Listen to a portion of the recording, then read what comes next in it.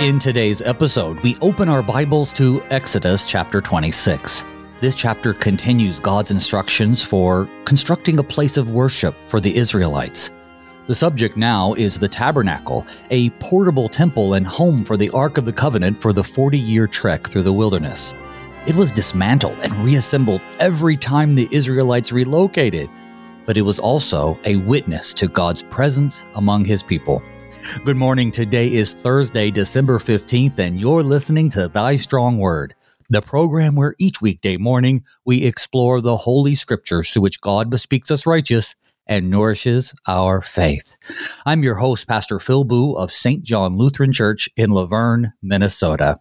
This morning, I'd like to thank our underwriter, the Lutheran Heritage Foundation. Learn more about their translating and publishing work at lhfmissions.org. Now, without further ado, please join me in welcoming my guest to help us navigate Exodus 26. That's the Reverend Ben Dose, pastor of Zion Lutheran Church in Arcadia, Iowa. Pastor Dose, good morning and welcome back to the program. Oh, thanks. It's great to be back again. Well, thanks. I'm excited to have you back on. Now, it has been a little while since we've talked. How are things going for you down in Arcadia this Advent season? Yeah, they're going really, really nice. Just have a lot of things going on here at church. We have midweek Advent services, and we have Sunday divine services, and so all sorts of other community events going on at this time.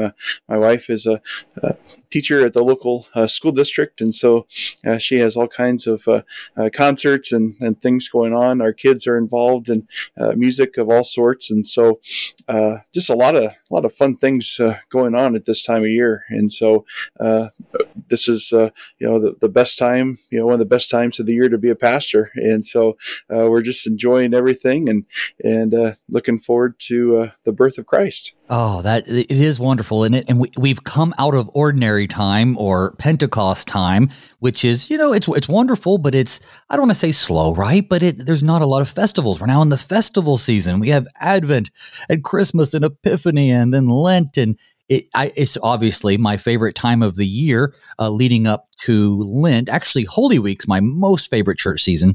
But this whole time, as you said, it keeps us pastors busy and out of trouble, keeps our people in church. We love it. Well, I tell you what, today we have our work cut out for us because we're going to be continuing to talk about, I guess, what could be considered a little bit of a dry subject, and that is the descriptions, the instructions that God is giving for His place of worship.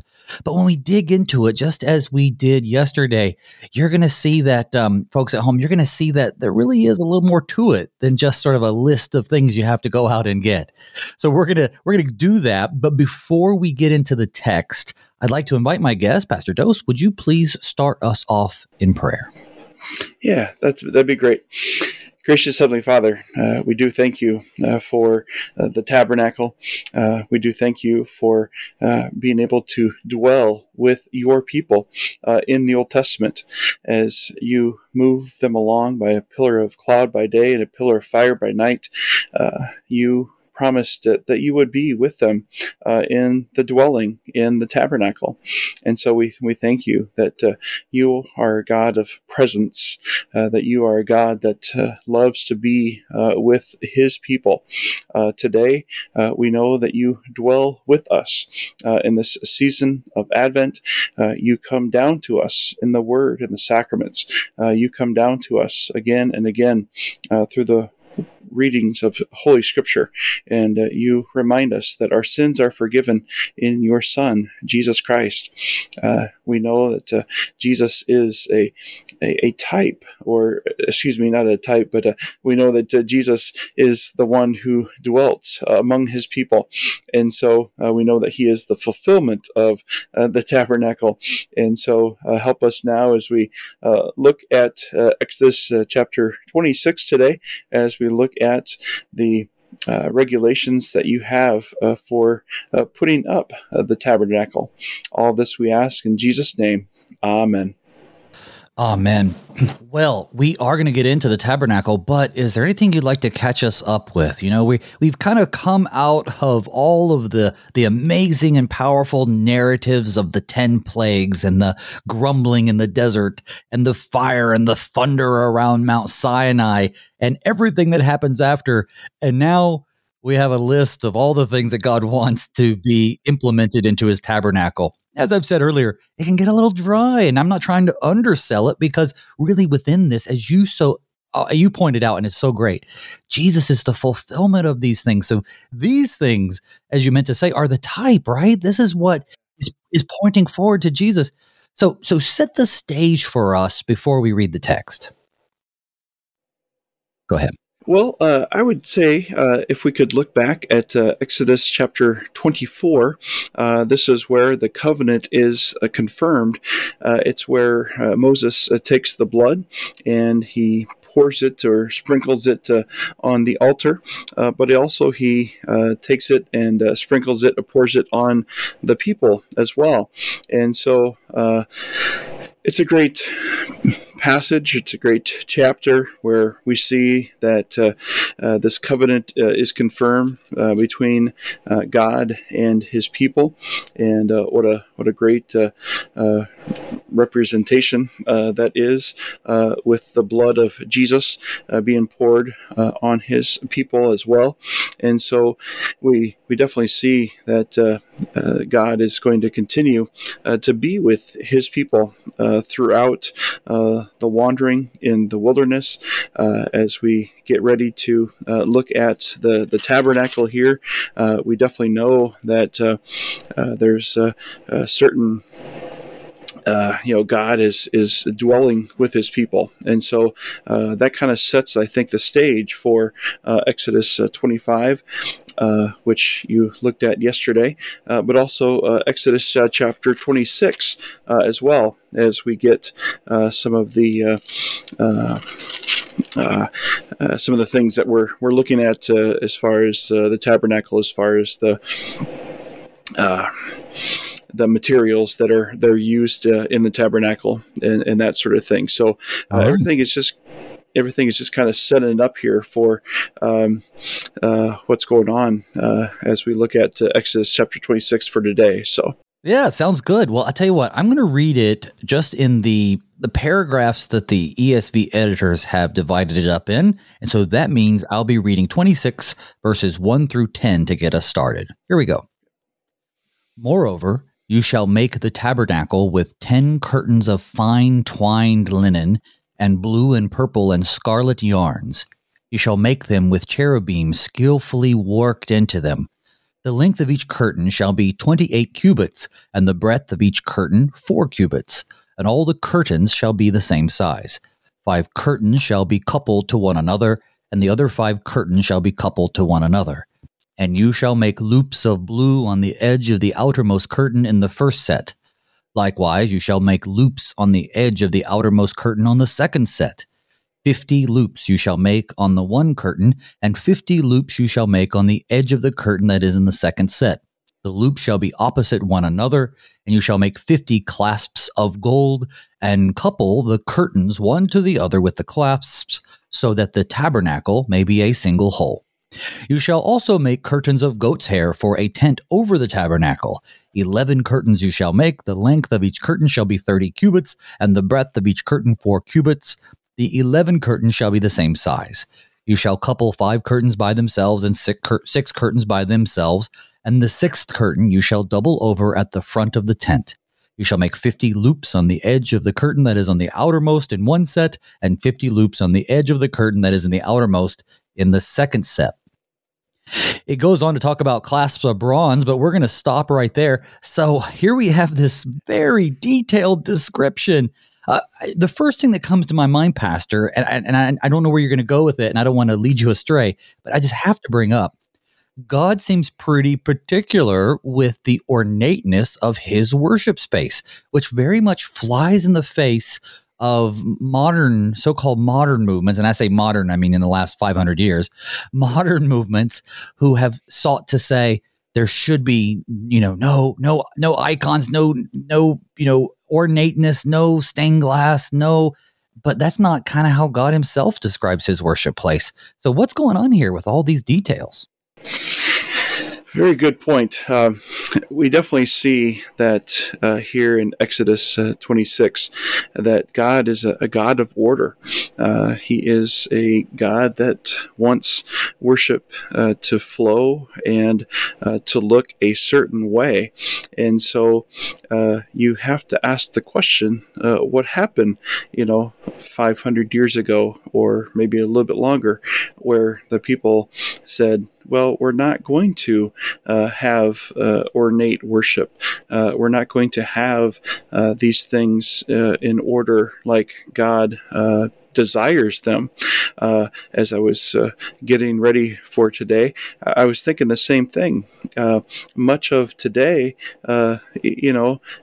we find that churches will have nothing in their sanctuary, no cross, no bronze, certain things that are just missing in the sanctuary that, as we can see from, at least Exodus 26, we can definitely see that God wants things to be orderly, and he wants things to look a certain way. And he's very particular in these 10 verses that we just looked at that say, wow, this is big. God wants things to be a certain way. And so, it's just kind of one of those things where I think if sometimes we miss that today in today's society, where things are just kind of bland or just not very ornate. The congregation I serve here at Zion Lutheran Church in Arcadia, Iowa, our sanctuary, our church building will turn 100 years old in 2023. And so it's a church building that has withstood about 100 years. So it will be 100 years, Lord willing, in 2023. And, when people come to worship with us, especially for, kind of the big things that happen, baptisms, confirmations, weddings, where they're, coming in as a visitor, they say, wow, your church really looks like a church. Right. And so we have stained glass windows. We've got a reredos, which is basically it houses the altar up in front of the church, and Jesus is there, and he has kind of open hands. It's the traditional statue of Jesus with open hands, and he's pointing to the altar, and basically he's saying, I am here. This is where I can be found.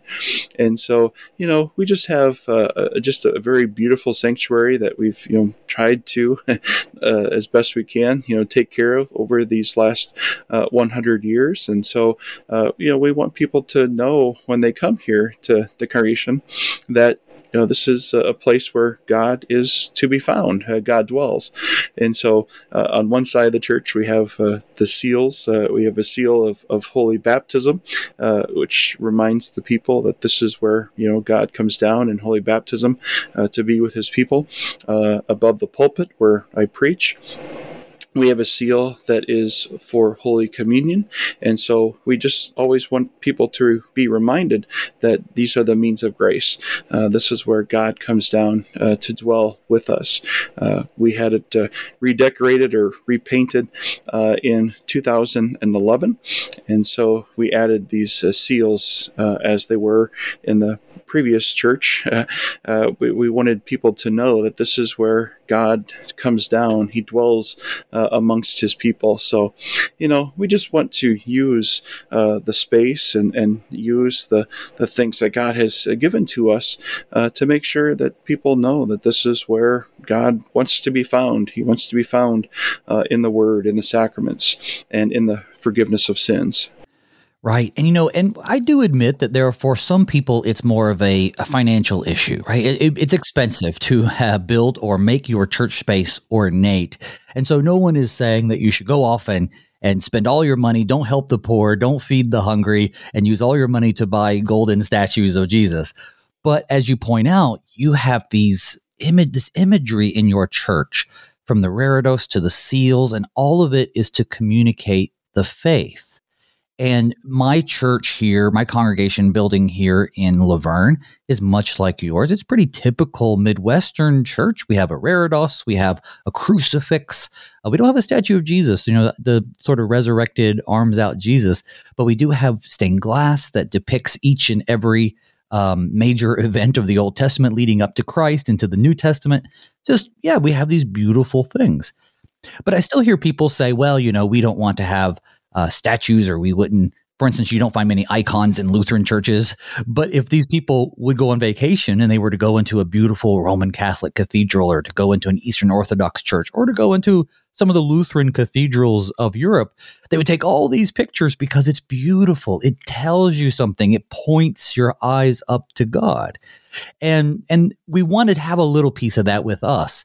But here in the text, God is giving them this tabernacle so that it is a kind of a mobile home for God, right? It's on the road. It's not where he's going to be forever. It's not even where he resides. Of course, he's omnipotent, but he resides in heaven, but it gives them this understanding that he's still with them. But with all these curtains and the holy place and the most holy place, it also says that you just can't approach God willy-nilly, right? You can't just approach God whenever you want, because right now there's still that separation. The Christ hasn't come. Right. Correct. Yep.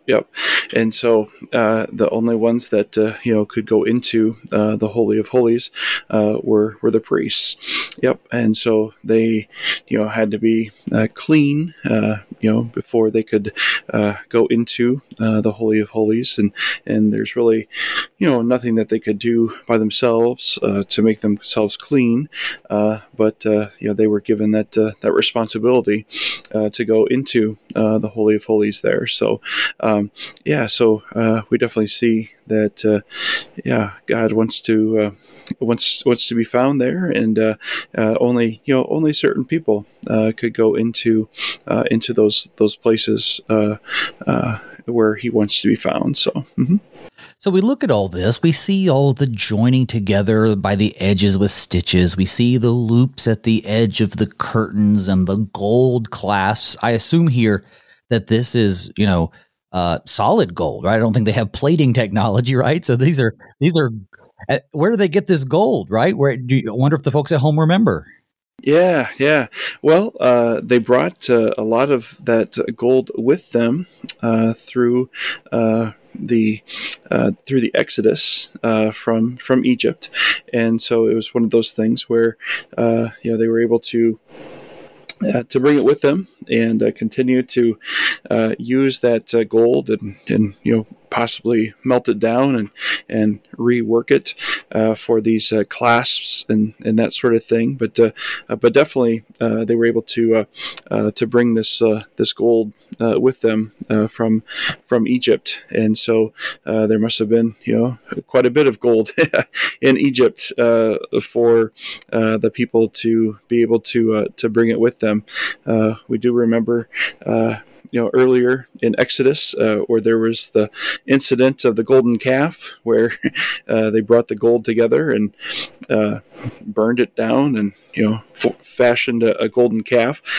So we definitely know that there was some gold that was being used for certain things since they came out of Egypt, and for the purpose of building the tabernacle, God desired that they use the gold there too as well. If you look back at Exodus chapter 25,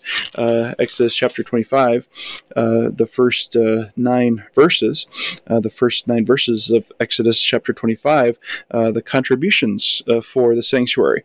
And so God desired from chapter 25, verse 2, from every man whose heart moves him, you shall receive the contribution for me.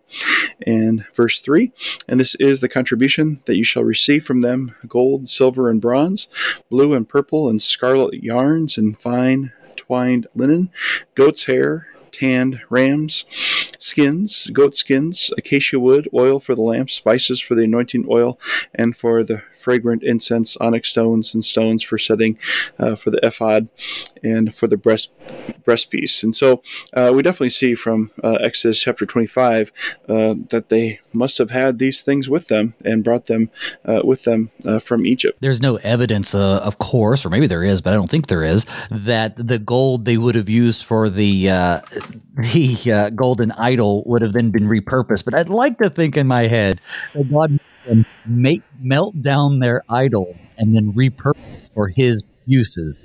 Again, no evidence of that, but boy, that sure would be good. So any significance behind any of this thing that the 50 clasps and that, the 50 loops and that sort of thing, the blue colors, any connections there at all, or is this just sort of an ornate display based on the materials they would have had? Yeah. Well, I just direct our readers for those who are able, if they have the Lutheran Study Bible produced by Concordia Publishing House, on page 141 of the regular print. I don't have the large print in front of me, but just the regular print. On page 141, there's a list of the materials of the tabernacle. And so we have 5 different sets of materials. We have metals, cloth, hides, plants, and minerals.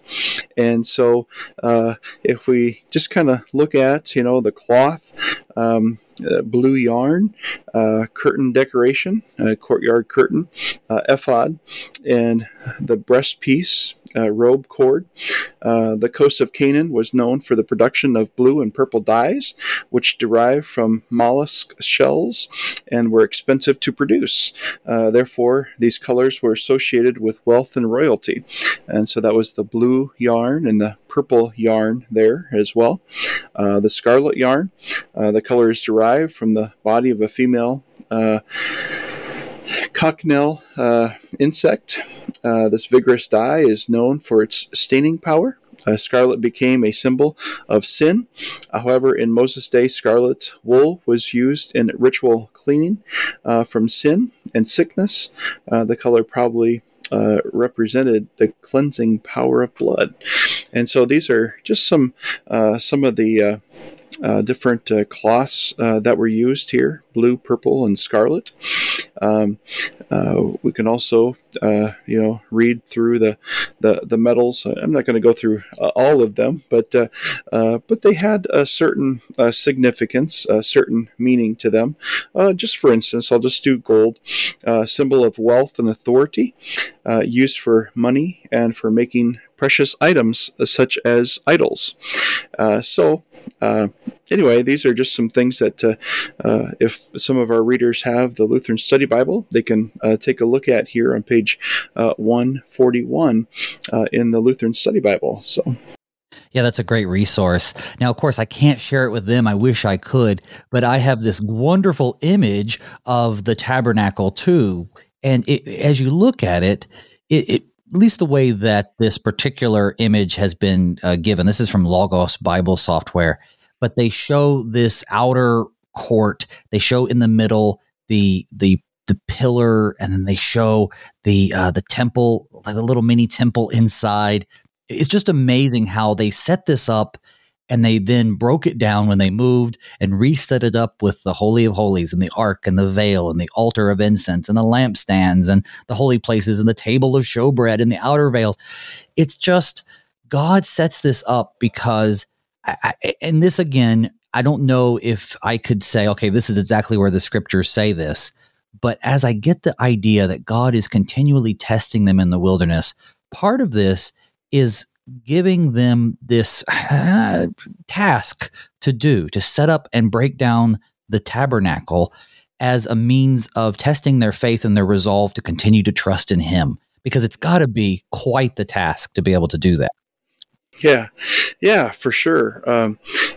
As I was kind of getting ready for today too, thinking about the tabernacle being mobile and the tabernacle, knowing you have to put it up and use it and then take it down. We're in one of my favorite seasons of the year, not just for the church, but I love to ice fish.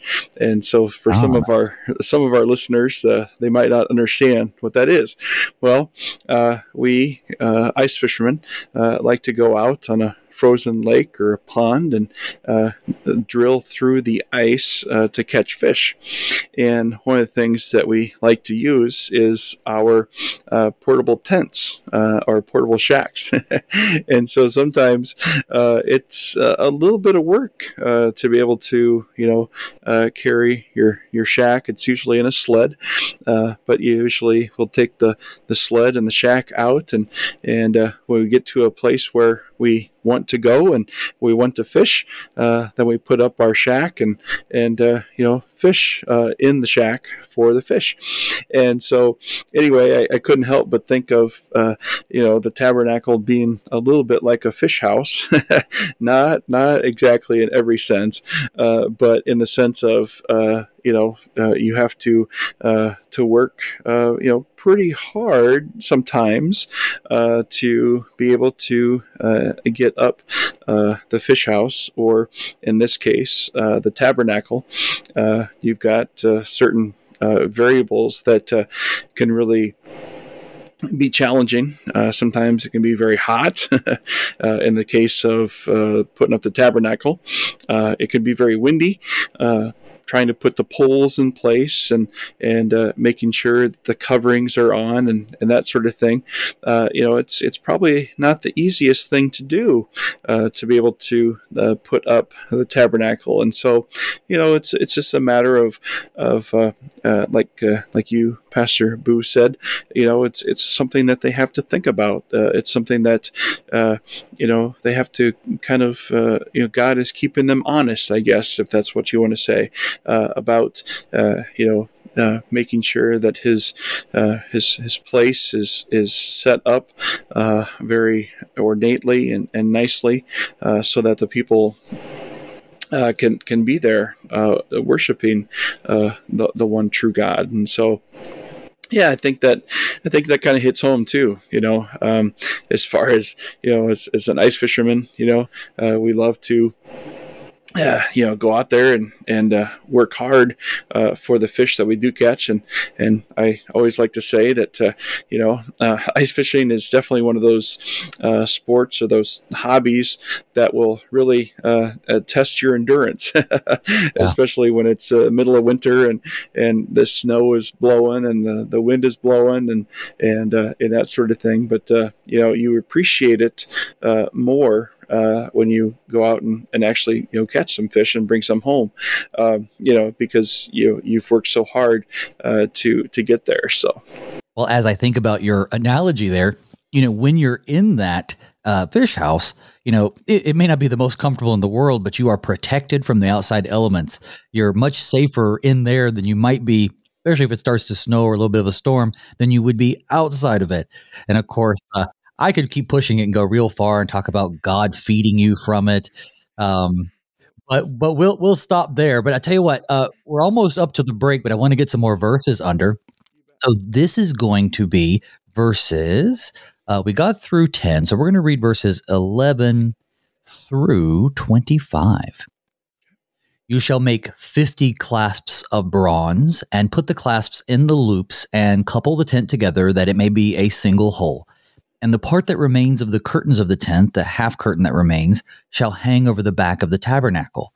And the extra that remains in the length of the curtains, the cubit on the one side and the cubit on the other side, shall hang over the sides of the tabernacle, on this side and that side, to cover it.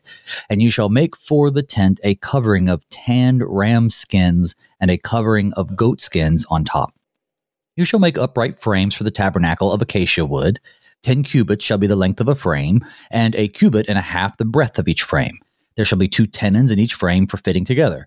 So you shall do for all the frames of the tabernacle. You shall make the frames for the tabernacle, 20 frames for the south side, and 40 bases of silver. You shall make under the 20 frames 2 bases under one frame for its 2 tenons, and 2 bases under the next frame for its 2 tenons. And for the second side of the tabernacle, on the north side, 20 frames, And there are 40 bases of silver, 2 bases under one frame and 2 bases under the next frame.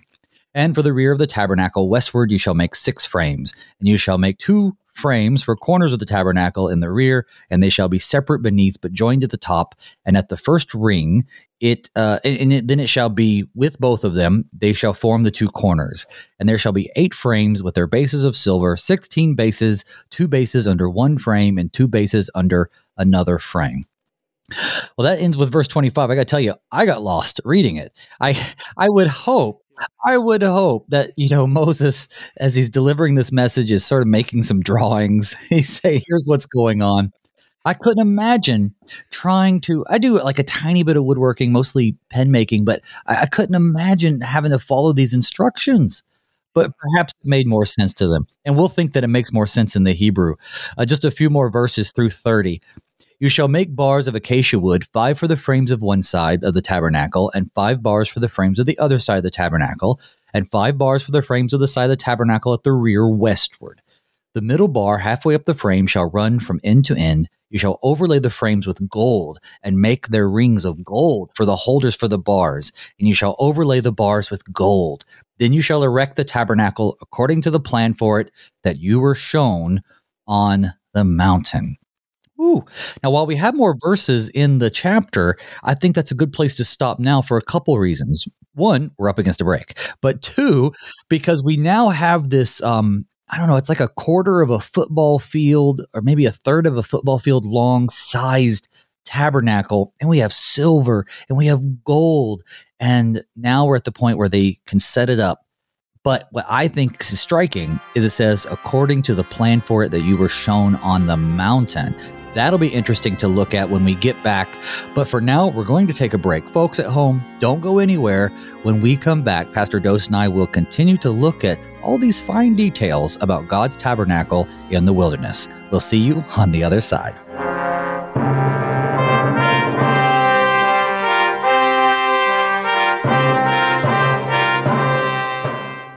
What's happening in Germany's Lutheran churches, where Iranian refugees are flooding through the doors? What new opportunities for sharing the Christian faith are arising in communist Vietnam, and how can my church play a part? Mission speakers, all LCMS pastors from the Lutheran Heritage Foundation, will come to your church free of charge to preach and lead Bible studies tying into this exciting work going on all around the world. To schedule your speaker, call LHF at 800-554-0723.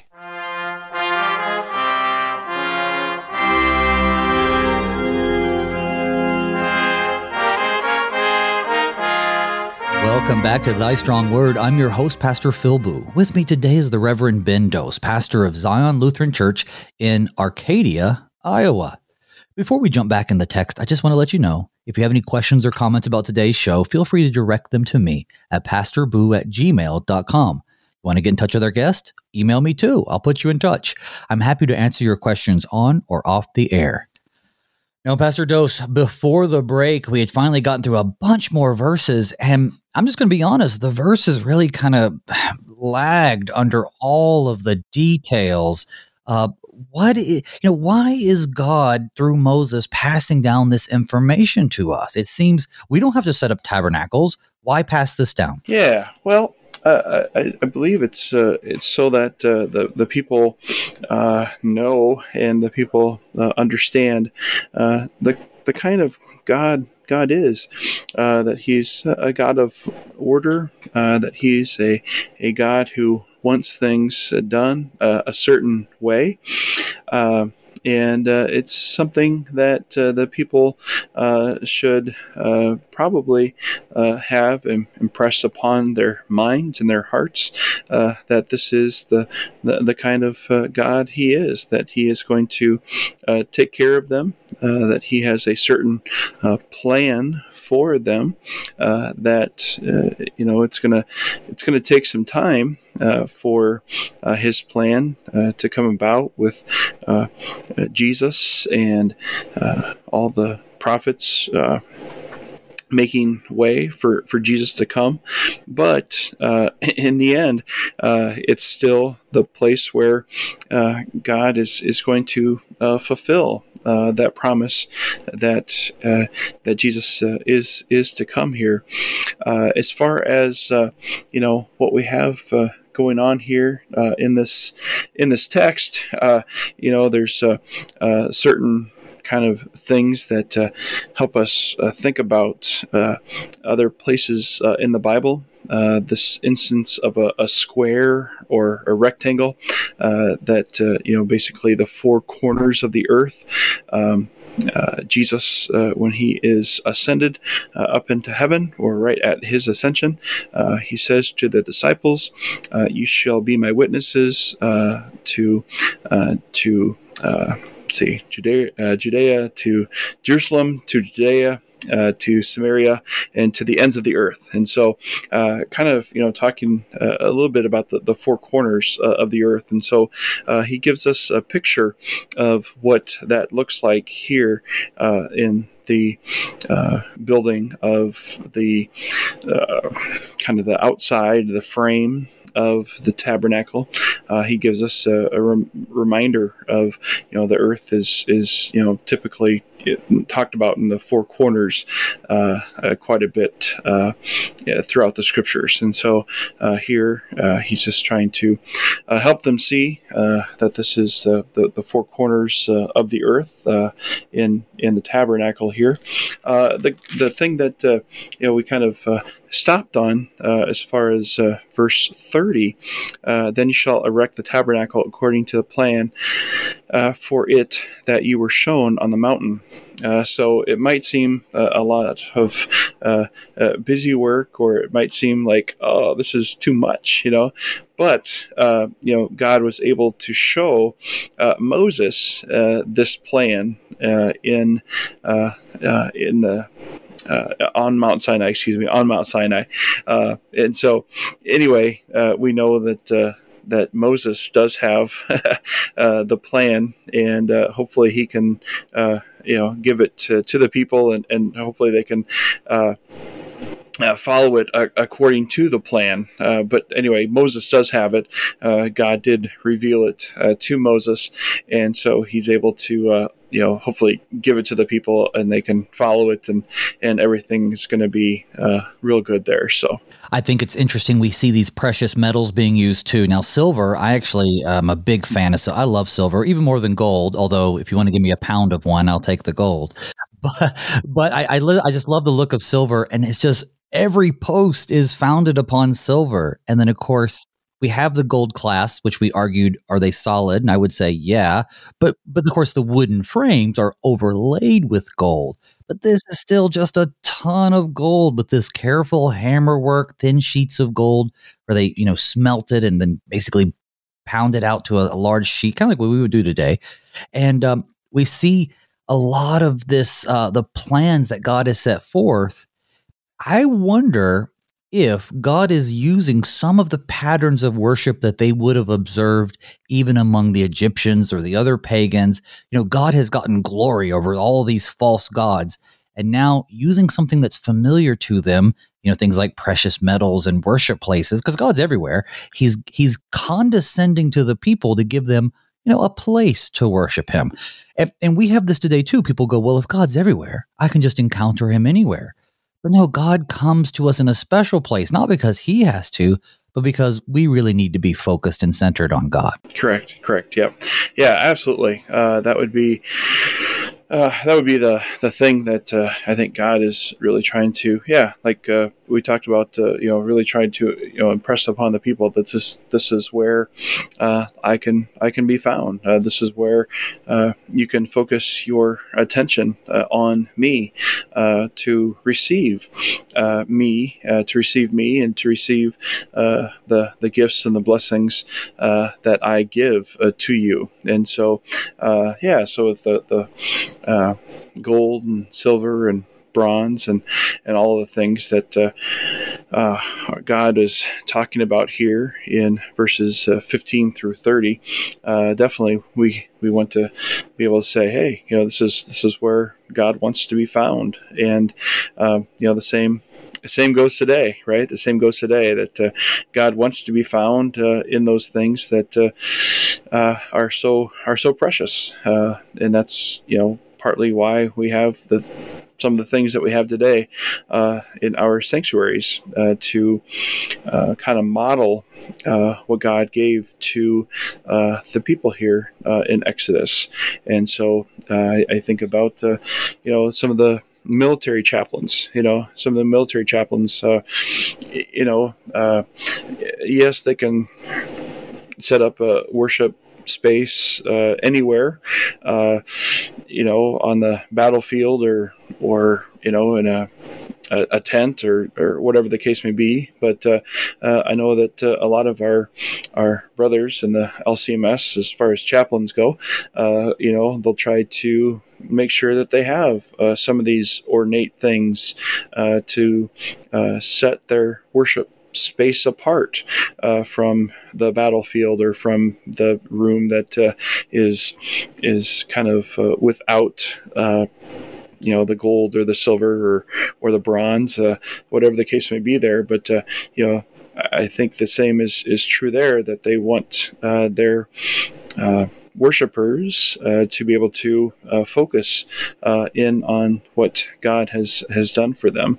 And so I think the same is true with our brothers and sisters in Christ in the Siberian Lutheran Church. They have not so many nice things in Siberia, but one of the things that they really do that I've kind of found over the years is that they really want to make sure that they have a space where the people can worship and they can focus their minds and their hearts on Christ. And so you'll see a picture or a video of people worshiping over in Siberia and the Siberian Lutheran Church, and they have a nice crucifix, bronze crucifix, or the pastors will be robed in a chasuble, finely colored chasuble,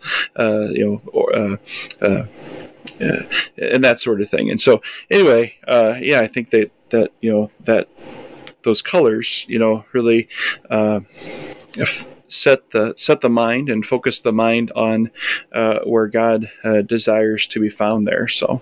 I think those are great examples, especially, well, no, both of them are, but I guess I tuned in more to the battlefield one, though, because it's a place apart from their everyday life, apart from where they're doing training and they're always ready, and apart from where they occasionally might have to do battle. And this is exactly what's going on with these Israelites.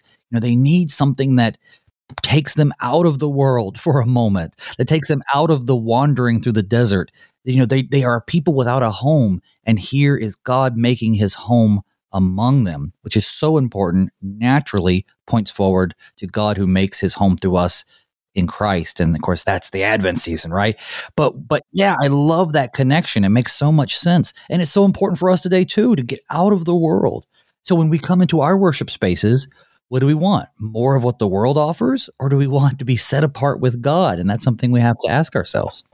So I'm going to read just the rest of the verses. This is 31 through 37. Just get a little bit more description on the table, because now he's talking about the veils. And you shall make a veil of blue and purple and scarlet yarns and fine twined linen. It shall be made with cherubim skillfully worked into it. And you shall hang it on 4 pillars of acacia overlaid with gold, with hooks of gold on 4 bases of silver. And you shall hang the veil from the clasps, and bring the ark of the testimony in there with the veil. And the veil shall separate for you the holy place from the most holy place. And you shall put the mercy seat of the ark of the testimony in the most holy place. And you shall set the table outside the veil, and the lampstand on the south side of the tabernacle opposite the table, and you shall put the table on the north side.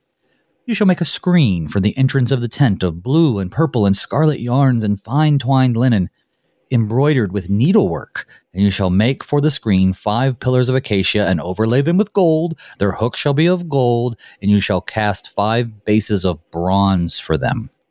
Now, that ends our chapter, but this just beautiful depiction of what the veil looked like. The veil, of course, which gets torn in twain when Christ, but still we have this beautiful description, lots of effort, the cherubim skillfully worked into it. I want to bring that up only because in the 10 Commandments, we have in the first commandment, this idea of don't make graven images. And some people have said, well, that means you can't ever picture anything in heaven or on earth. That's right. That's what it says.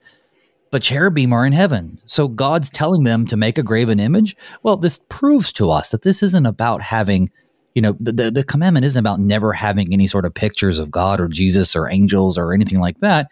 It's just really about worshiping them. And they're not being worshiped here. It's just an homage to God's creation. Anyway, go ahead, brother. Yeah, absolutely. You'll find that in the first curtain as well. There was, as far as Exodus chapter 26, verse 1, moreover, you shall make the tabernacle 10 curtains of fine twined linen and blue and purple and scarlet yarns. You shall make them with cherubim skillfully worked into them. So twice in the same chapter, in Exodus chapter 26, we definitely have the cherubim skillfully woven or worked into it. And so, it's not so much that we're worshiping the cherubim, but they can definitely be, part of the beautiful artwork, the beautiful decoration that we have to help us remember where God is in the midst of us and how He continues to come to us.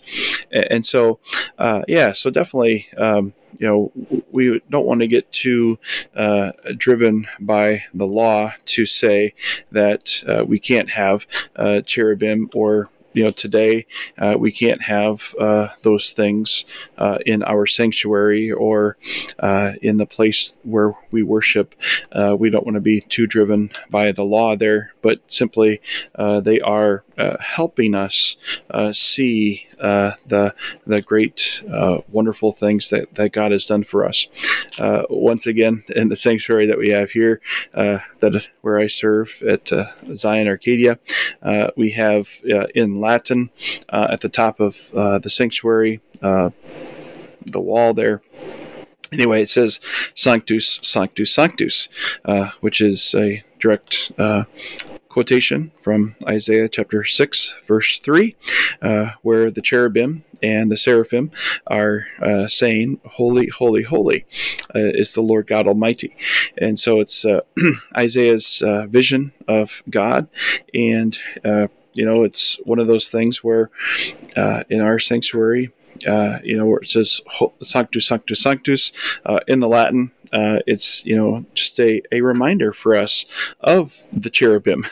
It's a reminder of us, for us, of the vision that Isaiah had in where he's right there in the presence of God. And so we don't worship the Sanctus, Sanctus, Sanctus, but simply it's just one of those things where it helps us and it reminds us of wow, we're in the presence of God, we're in the presence of the Almighty.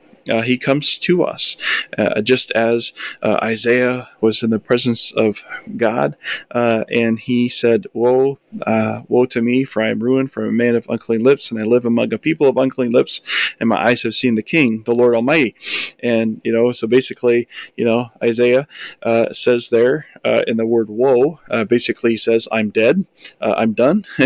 But what happens, right? The seraphim, the cherubim, goes to the altar, grabs a piece of coal from the altar and takes it to the lips of Isaiah, and his sin is forgiven. He touches the lips of Isaiah, and his sins are forgiven. And so also we know that when we come into the presence of God, we are not worthy, we are unclean.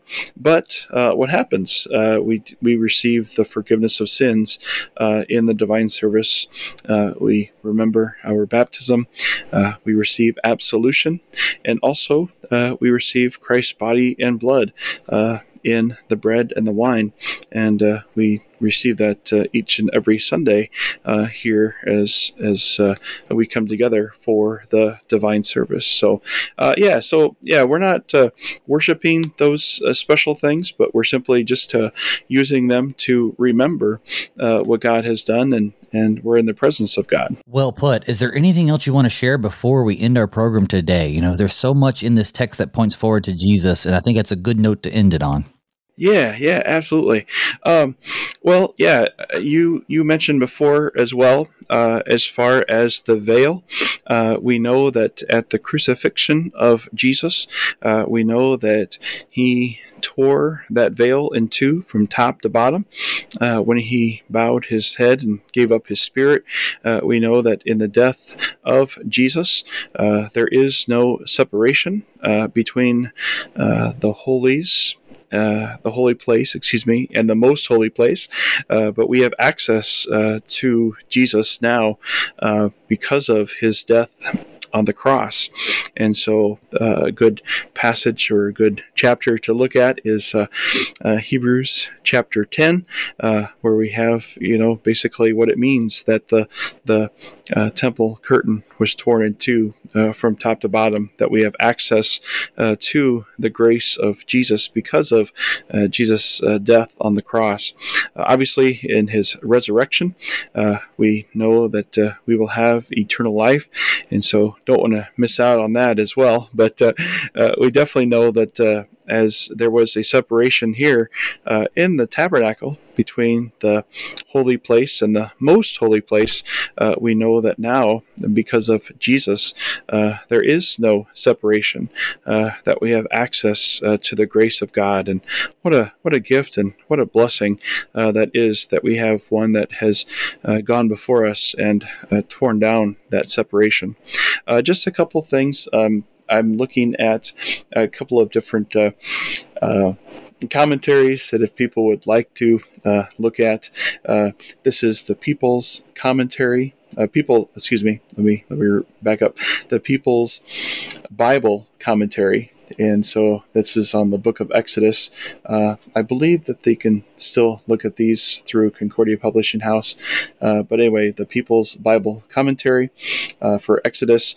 And then also the other book that I'm looking at here today as well is God Dwells with His People by Paul Zare. And it's one that I used at the seminary, speaking about the tabernacle. And I believe when I was there that this traveling tabernacle came and was set up in the library. So, but anyway, the book is called God Dwells with His People by Paul M. Zare. And I'm not sure if it's still in print. I would hope it is, but I don't know. But anyway, people can check that out as well. So anyway, I just wanted to help people out with maybe some extra reading that we have on the tabernacle here. Well, that's great, yes. And that People's Bible Commentary is indeed available through CPH at cph.org. So yeah, people can check that out. Well, gosh, I'd like to thank you for being on the show, brother. Yeah, thanks so much for having me. It's just great to be on here. So excellent. Well, I'd like to thank my guest. That was the Reverend Ben Dose, pastor of Zion Lutheran Church in Arcadia, Iowa. And folks, thank you for joining us too. Come back tomorrow as we continue to hear God's instructions for the tabernacle's furnishings and the surrounding court. Until then, may God's peace and blessings be with you all as we pray, Father, keep us in thy strong word.